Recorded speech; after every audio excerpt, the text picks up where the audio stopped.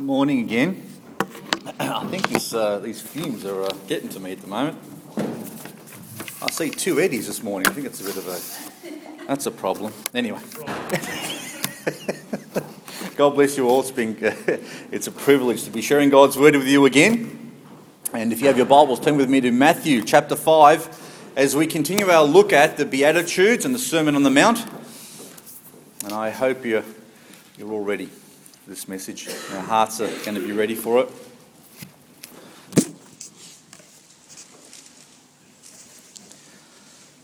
Matthew chapter 5. We'll read from verse 1 to 12 this morning.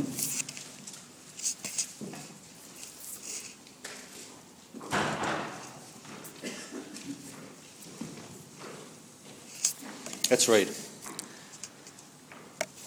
And seeing the multitudes, he went up into a mountain. And when he was set, his disciples came unto him. And he opened his mouth and taught them, saying, Blessed are the poor in spirit, for theirs is the kingdom of heaven. Blessed are they that mourn, for they shall be comforted. Blessed are the meek, for they shall inherit the earth. Blessed are they which do hunger and thirst after righteousness, for they shall be filled. Blessed are the merciful, for they shall obtain mercy. Blessed are the pure in heart, for they shall see God. Blessed are the peacemakers, for they shall be called the children of God. Blessed are they which are persecuted for righteousness' sake, for theirs is the kingdom of heaven. Blessed are ye, when men shall revile you and persecute you, shall say all manner of evil against you falsely for my sake. Rejoice and be exceeding glad, for great is your reward in heaven. For so persecuted they the prophets which were before you. Let's pray. Father, we thank you once again for this blessed time we can come and look into your word and be taught of your Spirit. And Father, we pray that our hearts would be ready for that teaching, that we'd be opened, that our minds would be prepared, and Lord, that we would seek to learn that you might be glorified further in our lives, that we would be conformed more to the image of our Lord and our Saviour, Jesus Christ, who gave himself willingly for us. Father, that we might learn of him and be more like him is our prayer this morning. And Father, I pray that you would use me for this purpose, that you would use me to be able to encourage my brethren here to seek a life of greater depth with you. So we ask this morning that the name of our Saviour would be lifted up, that you would be glorified through it. In Jesus' name we pray. Amen. You remember when I started preaching this series of messages, I started saying, or one of the main points I wanted us to understand, were that these characteristics that we look at, and we've been looking at sort of one at a time, or one or two at a time, are not to be seen really in isolation. But what they are is a declaration by Christ about the characteristics of the kingdom of God. This is what the kingdom of God actually looks like. And these are the characteristics that are displayed and possessed by the citizens of that kingdom. In other words, what's it like to live where God is king? What's it like? There was a bit of chat this morning, or talk this morning, about going overseas and wanting to see what other countries are like. And many of us have been overseas, haven't we?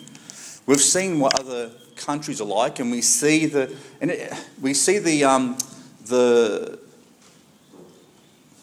apart from using the word flavour or atmosphere or whatever it is, each country and each people has a particular type of characteristic, don't they? And most of these countries, and I come from, I wasn't born overseas, but my background's Italian, and I know that the culture in Italy is different to the culture over here. And the culture even in New Zealand would be different to the way it is here. And in fact, if you go from Victoria to South Australia, you'll find the culture slightly different over there than what it is here. It seems each people in each area have developed a particular characteristic which epitomises the type of society they have. So when we look at these characteristics, what we're actually saying, or what the Lord's teaching, is that if you were to live in God's kingdom, in a place where every person that's living there says, he's our king, and they've truly believed it in their heart, this is what it will be like. These are the characteristics that would epitomize that kingdom. And in fact, it doesn't just tell us about the citizens of that kingdom, it tells us what the king is like himself. There's one thing I've learned in business about what they call the company culture. And company culture, or the culture of a particular business, really starts from the top. Because if the leadership of that particular company is nasty, then it flows all the way down to everyone else. If the leadership of that business is a particular way, then people will begin to emulate and copy that. And that's the way it is in our society as well. Our leaders are the examples, and they set the tone for the way our country behaves. And people, wittingly or unwittingly, actually begin to copy the way they are. They become our examples. And in this way, when we speak about the kingdom of God, when we speak about these characteristics, what we're saying is God is like this. This is God's character. And if you were a citizen in that kingdom, and that was the only kingdom that you knew, and we don't live in that kingdom now because we are citizens of that kingdom, but we don't live in that kingdom. Okay, we are actually, the Bible calls ambassadors. So we are away from our country. We are away from the kingdom of God. But one day we will be in that kingdom. The Bible says that God is the perfect example of what that kingdom represents. And that kingdom was perfectly shown by Jesus Christ when he came to this earth. He showed us exactly what that kingdom was like. The character, the mood, the qualities. So, as we continue to look through these things, I want you to understand these aren't things that you should be striving for, thinking that you're going to get a merit because I'm going to try to be merciful this week. It doesn't work like that. When a person becomes a citizen of the kingdom of God, he should possess all of these qualities, all at the same time. And you may have them to varying degrees, but the goal is to encourage those characteristics to come out. Because when God plants his spirit within you, when God puts a new character within you, the Bible says that we are new creatures. And that's not just a fluke that it says that. It actually says that God's planted his divine nature within us, and that divine nature contains all of these qualities, not just some of them.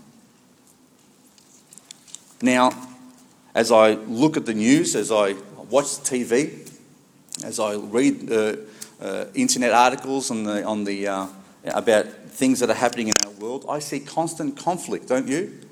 I mean, you look at Egypt now and all the turmoil that's happening over there, and regardless of the type of government, we see conflict all over the world, conflict and turmoil.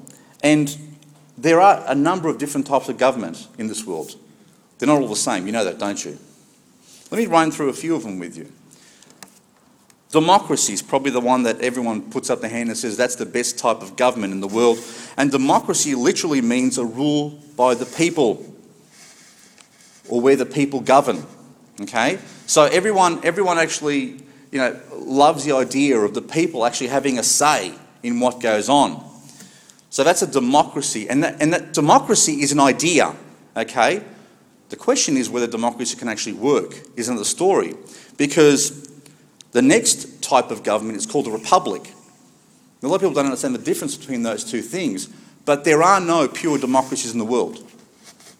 Because as soon as you start to get more than a few people, okay, they can't possibly have a say in everything that goes on. So then what you end up having is what's called a republic, because a democracy is an impossibility as a political system. All democracies, things that we call democracies in this world, are really republics. And that's where you actually elect a local representative to represent you in the government to make decisions. That's a republic. Otherwise, everyone would be rocking up to Parliament House and saying, I want it this way and I want it that way, and that's impossible. So most of the democracies in the world are actually republics. And then you have an aristocracy. An aristocracy is where the people are ruled by aristocrats. And aristocrats are generally either wealthy, they're the wealthy ones, or the intelligent ones, or the educated ones. And what they do is they rule the people because they have either more power or more intelligence.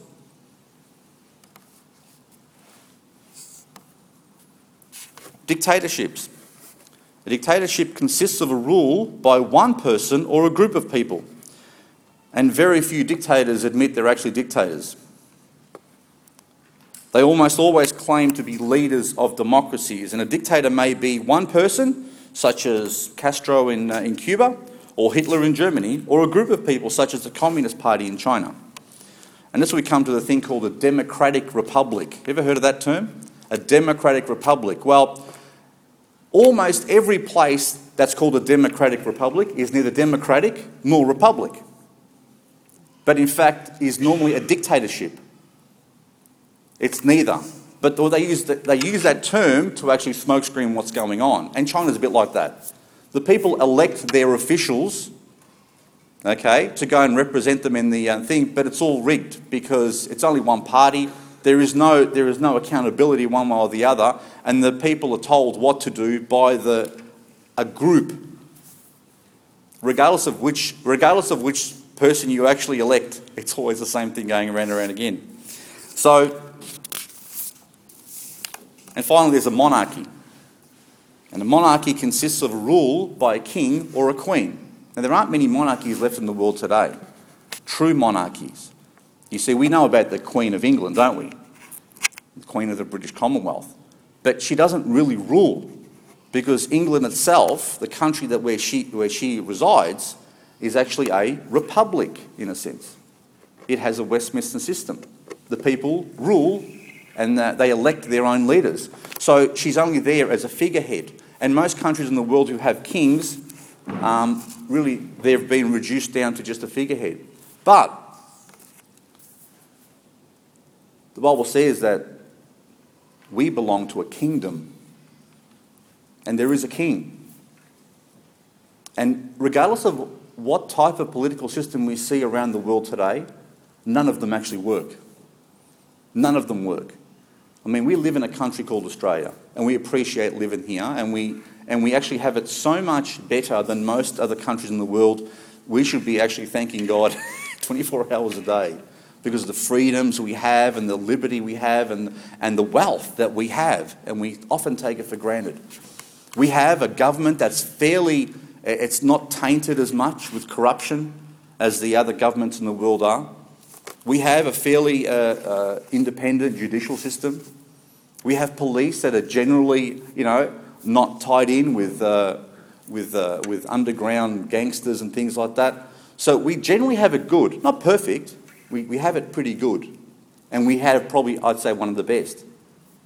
But how happy is the average Australian with their government? Would you say that people are very happy with our government? Not that happy with our government? Cynical about our government? Yeah. It seems as if the better the system, and we are in one of the best, believe me, the better the system, the more people have, the more discontent they actually are with the political system and the people who represent them. I mean, how many people trust politicians in Australia? No.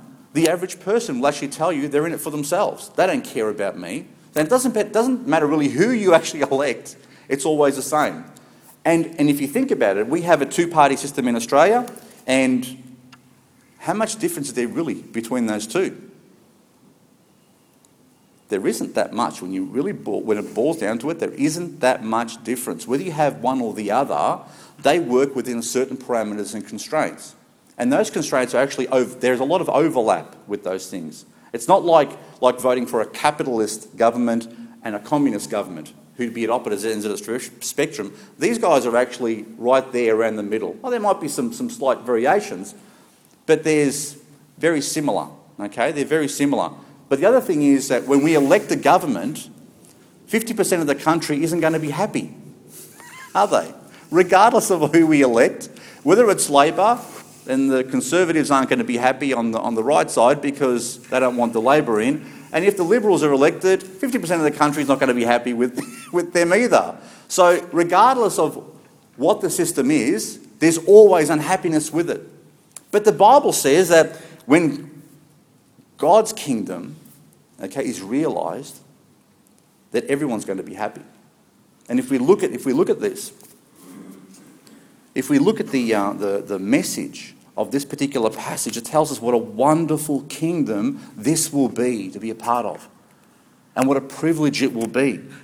I mean, and today we're going to be looking, we looked at a few of these things, but look at verse 3. It says, "Blessed are the poor in spirit, for theirs is the kingdom of heaven." Turn with me to Luke chapter 12, verse 29. I want to show you what type of king we serve. What type of king, and not only we serve now, but what he will be like.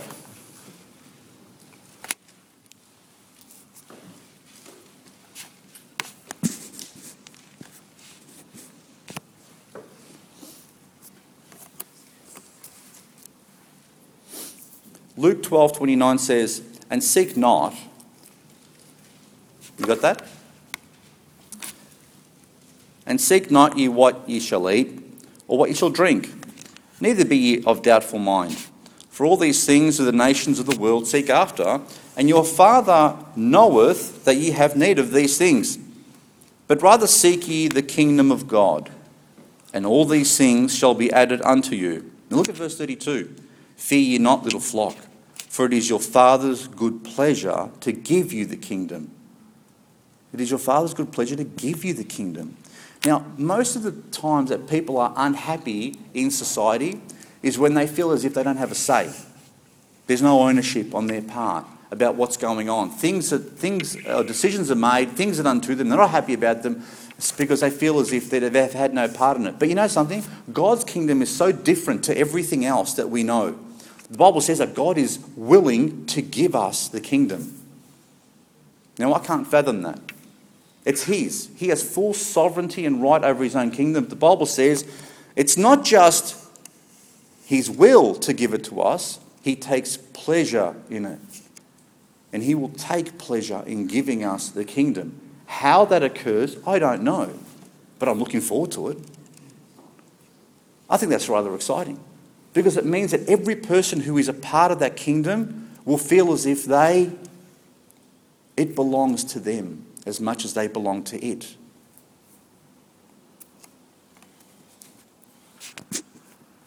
But we also find in the following verses of chapter 5 that He delights in giving comfort to His people. He loves to get things right. The Bible says that He will give them the earth as well and fill their hearts with their desires and longings. And this is extremely exciting news for us. If this doesn't excite you at all, if you have no longing for this type of kingdom, then you're too settled here. You're settling for too little at the moment. And this is the problem with Christians. They look at the world around them and they see there are certain things that might be enjoyable, and they settle for those things. But there is so much more that we need to look forward to. Because if we get too settled over here, we forget that there's a lot more to come.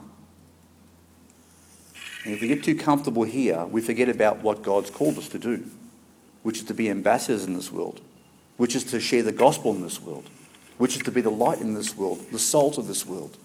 That we are to be the ones that make a difference in this world, and God said it wasn't going to be easy for us.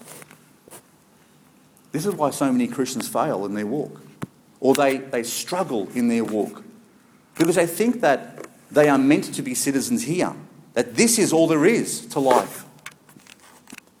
And that's why they give up. Because when things start getting hard over here, they forget that there's something at the end that they should be looking forward to. And I've shared this once, probably twice with you before. Everything in life that's worth getting takes effort. Very few things in life that come free or easy are ever really that good. They often contain things attached to them that you pay for later on. Anything that's worth keeping in this world takes effort. Your relationship you have with husbands and wives and children, aren't those relationships worth it? But tell me, is there effort involved? Of course there is. It takes a lot of effort to maintain a relationship. The relationship we have with God is ultimately of value, of the greatest value, and that takes effort. And it's the same thing with being a citizen of God's kingdom. In this life, it takes a lot of effort. but it's because we are citizens of his kingdom. And we will have our reward and all the things that we've longed for at a future date, but not now. And God says, now you will be persecuted. You will be condemned. You will not fit in. And unless you have that desire for the coming of Christ, unless you have the desire for God's kingdom to come, which is what the Our Father is, thy kingdom come, that should be our desire. You will fail here. You will not fulfill God's purpose for you here. So the exciting news for you and me is where we see brokenness, we know that God will mend it. Where we see turmoil, God will bring peace. Where there is suffering and pain, God will bring healing. He is a king, by all accounts, who loves his subjects and clearly shows it. No longer will the principles of this fallen world prevail over the weak and the innocent. See, it's the weak and the innocent in this world that always are the victims. No longer will it be the survival of the fittest. No longer will it be the strongest or the ruthless that rule over the innocent and the weak. God will set everything right and will govern with complete and utter love and concern for his people. And those who are citizens of that kingdom will reap the benefits of calling him their king. You see, there's a massive difference that's coming. Complete turnaround from what we're used to. And these characteristics of the kingdom should be displayed by the citizens of that kingdom. The citizens of that kingdom will display and possess, as I've mentioned, all these characteristics from the time that they receive that citizenship. And when do you receive your citizenship? When you bow the knee to the king of that kingdom. When you accept the sacrifice that was made for you and God puts his new nature in you and says, "There are your papers. You are now a citizen of my kingdom." And God puts his nature within you. And today I just want to focus on one of those things, and that's mercy. Look at verse 7 of chapter 5. It says, "Blessed are the merciful, for they shall obtain mercy." Blessed are the merciful, for they shall obtain mercy. Now, what is mercy? A mother once approached Napoleon, seeking a pardon for her son. The emperor replied that the young man had committed a certain offence twice, not once, and that justice demanded death. The mother replied, "But I don't ask for justice, I plead for mercy." And Napoleon replied, "But your son does not deserve mercy." Fair enough. Doesn't deserve mercy. "Sir," the woman cried, it would not be mercy if he deserved it. And mercy is all I ask for." Well, then the emperor said, "I will have mercy." And he spared the woman's son. Now that simple story explains to you what mercy is about. Mercy is undeserved forgiveness. Not deserved. And the woman understood the proper use of the word when she was pleading for her son's life. I'll give you a definition. Mercy is compassion or forgiveness shown towards someone whom it is within one's power to punish or to harm.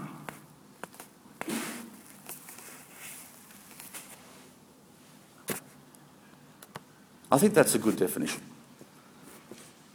Because if you have the authority to punish someone for something they've done against you, and you don't do it, and you hold back, and you forgive them, rather than actually unleashing your wrath upon them, that's mercy.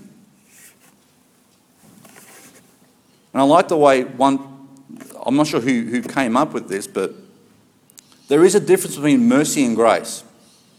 And mercy is not receiving what you deserve. Not getting what you deserve. And grace is getting what you don't deserve. They're the opposite. But they complement one another.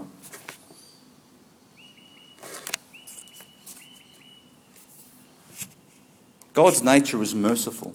And Jesus displayed this perfect mercy when he walked the earth. As with the previous Beatitudes, as with the previous verses, Jesus epitomizes this thing, this trait, this characteristic perfectly. Was Jesus merciful? Oh yeah. Jesus was merciful more than we can even explain.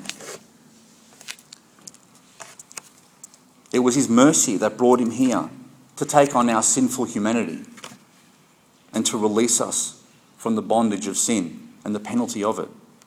Jesus knows that our present state doesn't have to be the last word on who we are.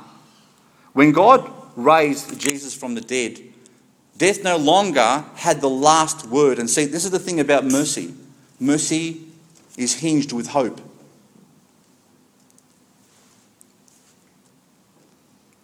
Psalm 103, I'll explain this a bit more. Psalm 103 verse 8 says, "The Lord is merciful and gracious, slow to anger and plenteous in mercy." Why is God merciful? Why? He doesn't have to be. God could be the perfect judge. When we sin, God could judge immediately and he'd be fully justified doing it. There'd be nothing wrong with it. Why is God merciful? I don't have an answer to that. Why is God loving? We could ask the same thing about all of God's wonderful traits. He doesn't have to be like that. We know God is a perfect judge, but yet he withholds his judgment, yes, because of love, because of mercy, because of patience and kindness, and all these things we could actually ascribe to him. And then he says that he asks us to be like him as well. Look at Luke chapter 6 verse 35 with me for a moment.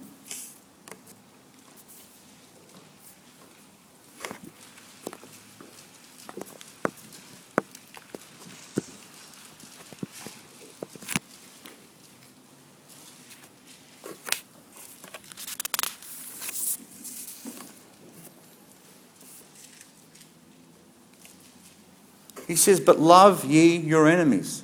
Yes, it has to do with love. "Love your enemies, do good, and lend, hoping for nothing again, and your reward shall be great.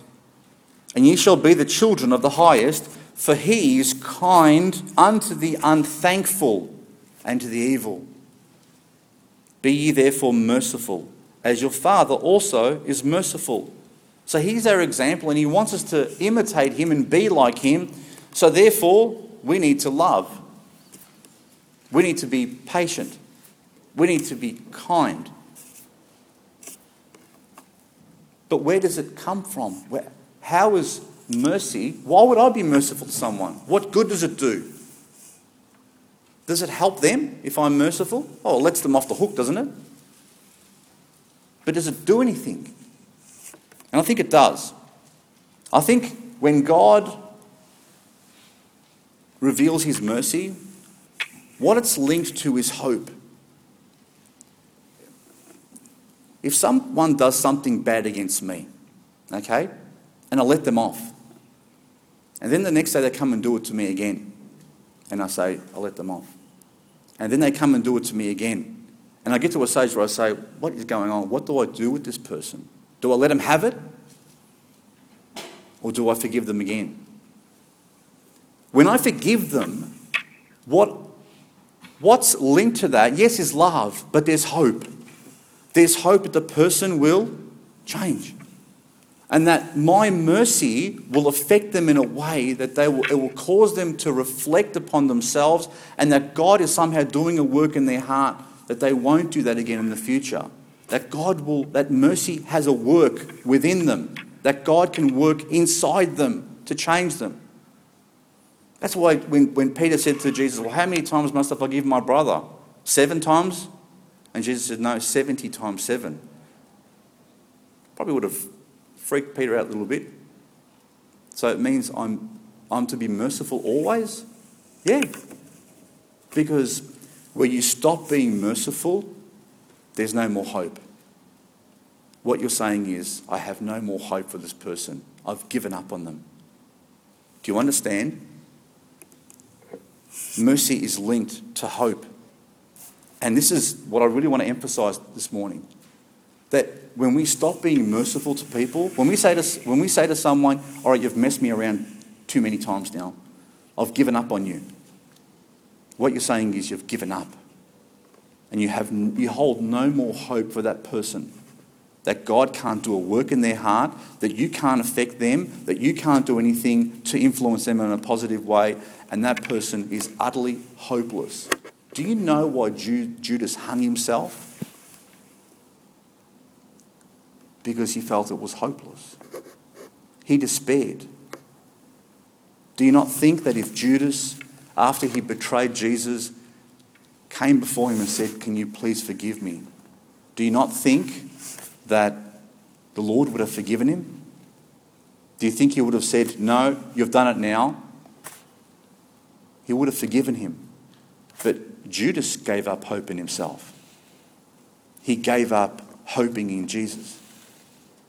His view about Christ was so little that he did not expect to be forgiven, so he hung himself. And there are too many people in church, too many people in this world that give up on themselves. They lose hope for themselves. But then there are Christians who give up hoping for them as well.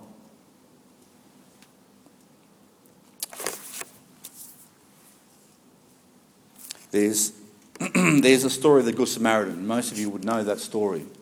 And that's a great story about mercy. And I won't read the whole story out because it's going to take us a bit too long. But the beautiful thing about the Good Samaritan, and at the end of it, Jesus asked, which person actually showed, to be a neighbour to the person who had been beaten up by the robbers. And the person who was answering said, "He that showed mercy on him." He that showed mercy on him. So mercy has to do with taking pity on people who are in need. Okay? But the good story of the Good Samaritan has a little bit more depth to it as well. It's not just being merciful or being helpful to people that are in need, because a Samaritan and a Jew normally didn't get along at all. There was always a bit of animosity between those two. So when this person answered and said, "He who had mercy on him," he understood very well that it was an interaction between two enemies. That the Samaritan was merciful to the Jew. He didn't have to be. Turn with me to Romans chapter 12, verse 14. Because mercy means possessing a forgiving spirit towards those who sin against you and those who you would not normally want to associate with. Romans 12:14 says, "Bless them which persecute you. Bless and curse not. Rejoice with them that do rejoice and weep with them that weep. Be of the same mind one toward another. Mind not high things, but condescend to men of low estate." You know what that means? Condescend to men of low estate. In other words, don't think yourself to be higher than other people. And when someone walks in that door who doesn't look right, talk right, doesn't dress right, doesn't act the way you do, doesn't speak the way you do, don't think of yourself higher than that person, but rather condescend to them. And it doesn't mean to act like them. What it means is don't think of yourself more highly than them, assuming yourself to be lower.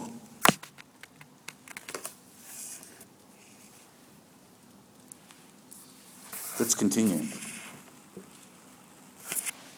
Mind not high things, but condescend to men of low estate.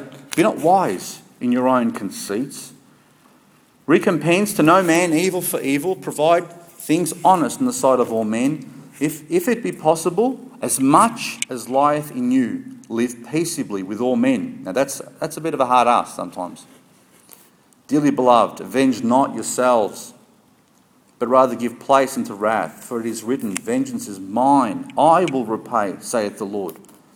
Therefore, if thine enemy hunger, feed him. If he thirst, give him drink. For in so doing thou shalt heap coals of fire on his head. Be not overcome of evil, but overcome evil with good. I often, when I was a younger Christian, When someone was against me, I used to try to be overly nice to them. And people would say, what are you doing that for? Like, what are you going out of your way for that person? He hates your guts and, he doesn't want anything to do with you.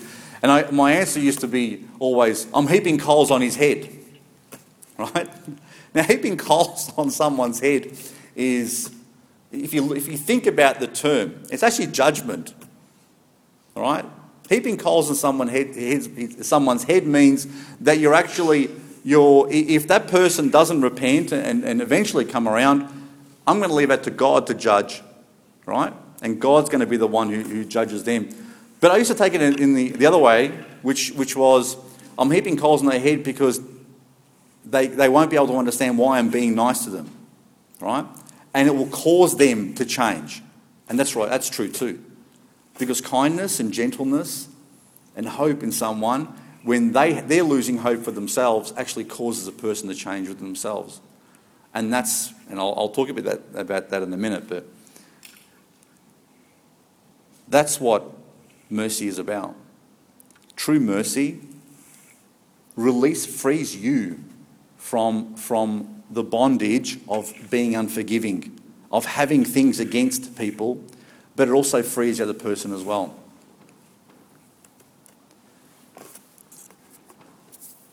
That was epitomised by, if you look at, so when Stephen was being stoned, you don't have to turn with me there, I'll just read it out to you. And they stoned Stephen, calling upon God and saying, Lord Jesus, receive my spirit. And he kneeled down and cried with a loud voice, Lord, lay not this sin to their charge. And when he had said this, he fell asleep. Now tell me, and the Lord was exactly the same. While he was being crucified, in the midst of being crucified, he said, Father, forgive them, for they know not what they do. That's merciful. Because Jesus at any moment could have called down a legion of angels, destroyed the whole lot of them, but he didn't. And God continues to be patient and merciful to everyone. Being merciful is not usually an admired trait in our society. Someone who is merciful is often accused of being a doormat.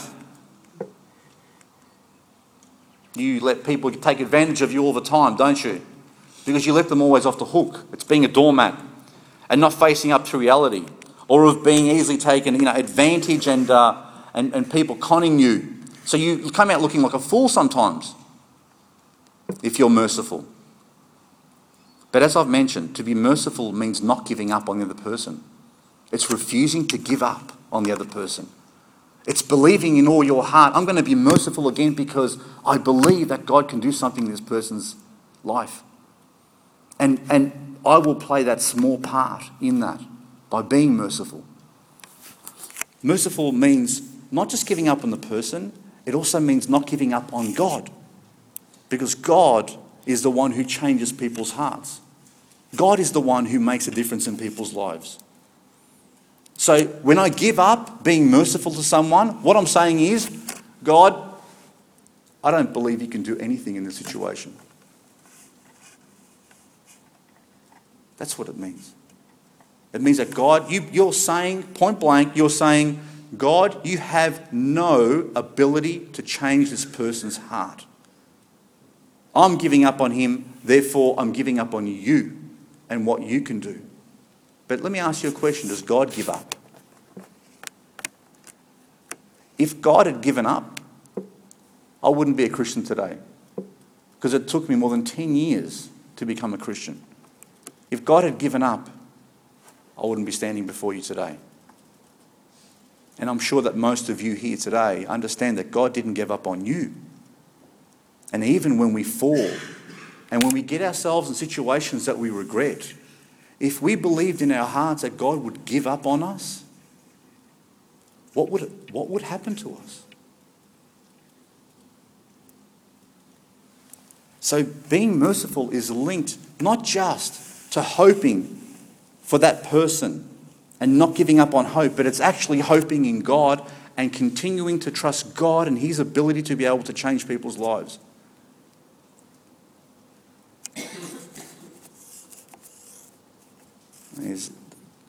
Ray would probably hate me for using him as an example. Or Ken, they call him. There was plenty of prayers that went up for Ken for a long time. And God continued to work on his heart until that day when he actually gave his life.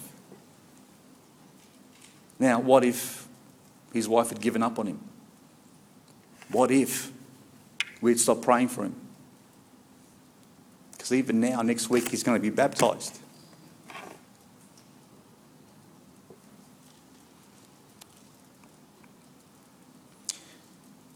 Mercy means not giving up on people. It means being patient. And it means trusting that God can do wonderful things. And that's the message of the cross and the resurrection, isn't it? In the worst despair, in the worst possible time, when Jesus was crucified and they'd buried him and it was all lost, God came through. And if God can come through, if God can defeat death, then God can change the people that we love. And he can change us too.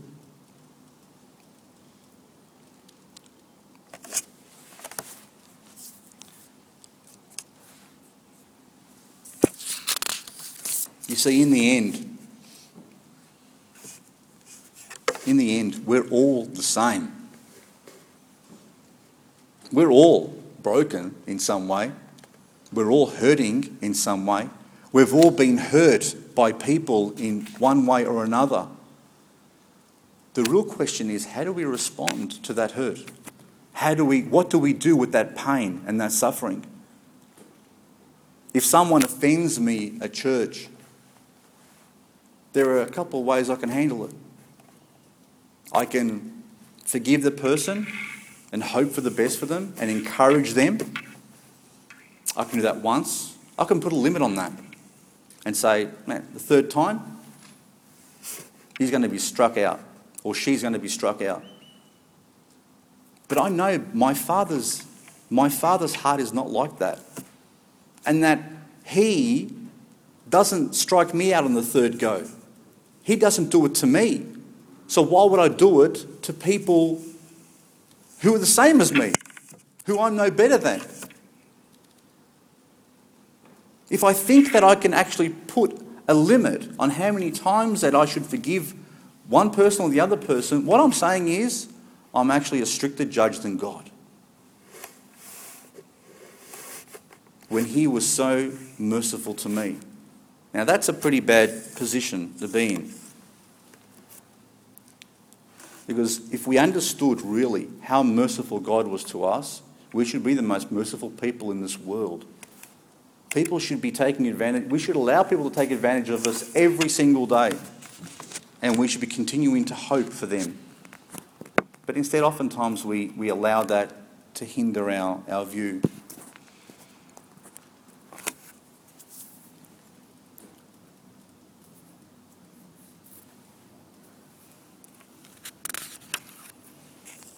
That's where mercy comes from. Mercy does not come from what's inside me. Mercy comes from God. God shows himself to be merciful, and the only reason that I can be merciful is because he was merciful to me. Being merciful isn't just pretending that something didn't happen or allowing the person to just go on sinning without our caring for it anymore. There is a purpose to being merciful. And it goes well beyond just letting someone off a hook. Being merciful means providing room for that person, for God to work in their life, and hoping for them, and helping them to move forward. Mercy isn't about giving up, but about hoping for transformation. Mercy doesn't mean being a doormat to people, but it means understanding that you were shown mercy first.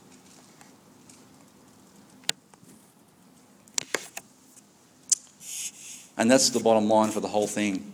True mercy grows out of an experience by experiencing the mercy of God. If you have experienced the mercy of God, then you will be merciful to other people. It's inevitable. Where you are shown no mercy, you will struggle to show mercy.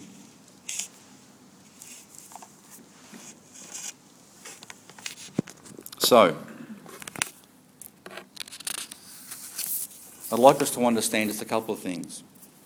That mercy requires work.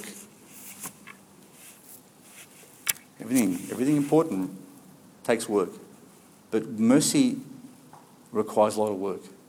It requires effort and energy. And it actually absorbs suffering. You can't be merciful without suffering. But the beautiful thing about the way God helps us to grow as people is actually He tells in the Bible that we grow through suffering. And if we don't suffer, if we try to alienate everyone around us, whoever says the wrong word or does something wrong, and we continually run away from these things, we can never grow as a person. True growth requires that you deal with things. And even though those things may hurt, the work that you put into those things, and mercy is one of them, actually helps you grow stronger as a person and grow more into the image of Christ. Now I want you to just think about him as an example. For 30 years, he had to restrain himself from revealing himself to the world. He was the Son of God, and yet he worked under his Father.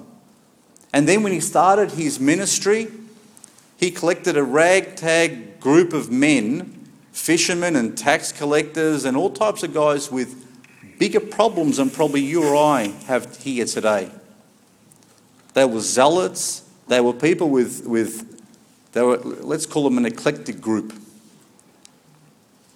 They really were an eclectic group. And if you had to sit them all down in one place together, they would never have sat down together if he wasn't the one pulling them together. Do you understand me? Matthew, a tax collector, would never have sat down with John, the apostle, or Peter. Most of these guys wouldn't have spent any time together. But the amazing thing that we find with Christ is that he was able to bring these guys together who never belonged together. In any sense of the word, they would never have spent any time together or gotten to know each other. So he was a conduit for mercy. But the other amazing thing is that after 3 years of him teaching this group of men, even after 3 years, and he made a few statements sometimes where he says, how long must I bear with you? How long must I put up with you guys aren't getting what I'm telling you? I came here to die, and you guys are arguing over who's going to be sitting in my right and my left in the kingdom. Don't you understand what's going on? You had mothers getting involved in this thing, trying to argue for their sons, missing the whole point sometimes after 3 years of teaching under the best teacher this world had ever known. These guys still didn't get it. And Jesus would say, how long must I put up with you? But you know what? He did. He didn't give up on them. He didn't say to you guys are a bunch of misfits. I'm not going to deal with you anymore. Out you go. I'm going to get some new people. Smarter guys. He didn't. He put up with them. And he helped them to get to where they needed to be. And this is a story of mercy. You see, he was merciful to that group of men who followed him, who had left everything, but who had a huge amount of problems in their lives. He was merciful to them day after day after day. For 3 years he did it. He never gave up on them. And then in the end, he died. They abandoned him. They ran away all in different directions when it came to the crunch. And he still didn't give up on them. And that's the story of mercy. And that's how it all fits into the gospel, you see. We saw, I'll just close off with this passage. But God, who is rich in mercy, for his great love wherewith he loved us, even when we were dead in sins, hath quickened us together with Christ. By grace are ye saved. And hath raised us up together and made us sit together in heavenly places in Christ Jesus, that in the ages to come he might show the exceeding riches of his grace in his kindness toward us in Christ Jesus. God is rich in mercy. And the only reason we're here is that he is merciful to us. I'll close with this story. There was a little boy visiting his grandparents on their farm. And he was given a slingshot to play with out in the woods, and he practiced in the woods, but he could never hit that target. He struggled to get that target with that slingshot. And he got pretty discouraged. And as he was heading back for dinner, as he was walking back, he saw Grandma's pet duck. And just out of impulse, he let a slingshot fly, which got the duck in the head and killed it. So he missed his things for the whole day, and then that last shot, he didn't think he was going to get the duck, but he got it. And he killed it. And he was quite shocked. What do I do with the dead duck now? So in a panic, he hid the dead duck. He hid the evidence in a pile of wood.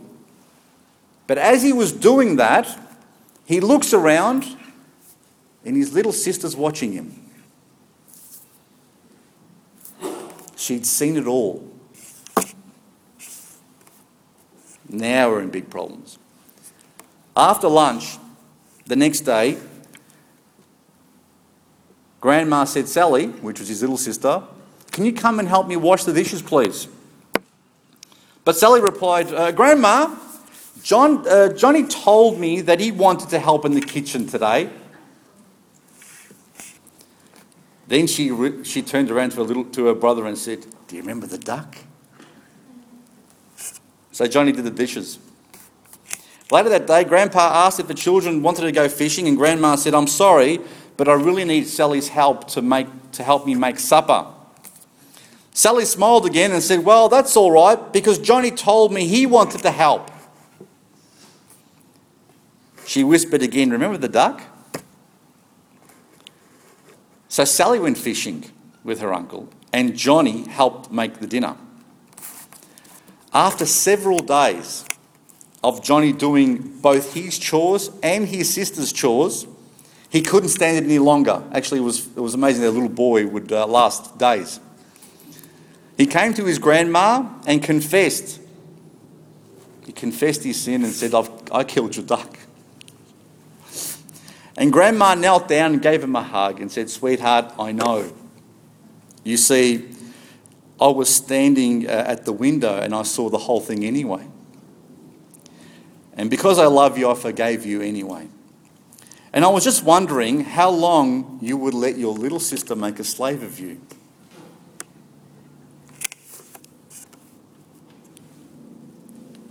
That's a story about not having mercy, taking advantage. The grandmother had mercy. But that's a story of two kings. Okay? There is one king, there is one ruler, who all he does, he loves to enslave. Whatever you've done, he likes to throw back at you.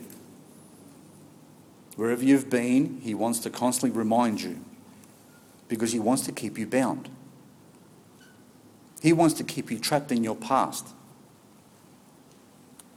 And his whole desire is not to have any mercy upon you, because if he doesn't have mercy on you, he has you bound.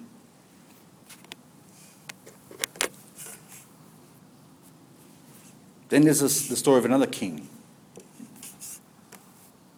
One sovereign who loves mercy and wants his people to be free from their bondage and their sin. And he loved mercy so much that he actually judged his own son so that we could be free. And he desires us to be free now. You see, oftentimes, if we make a mistake, if we sin, if we struggle with certain things in our lives, we give up on ourselves before he gives up on us.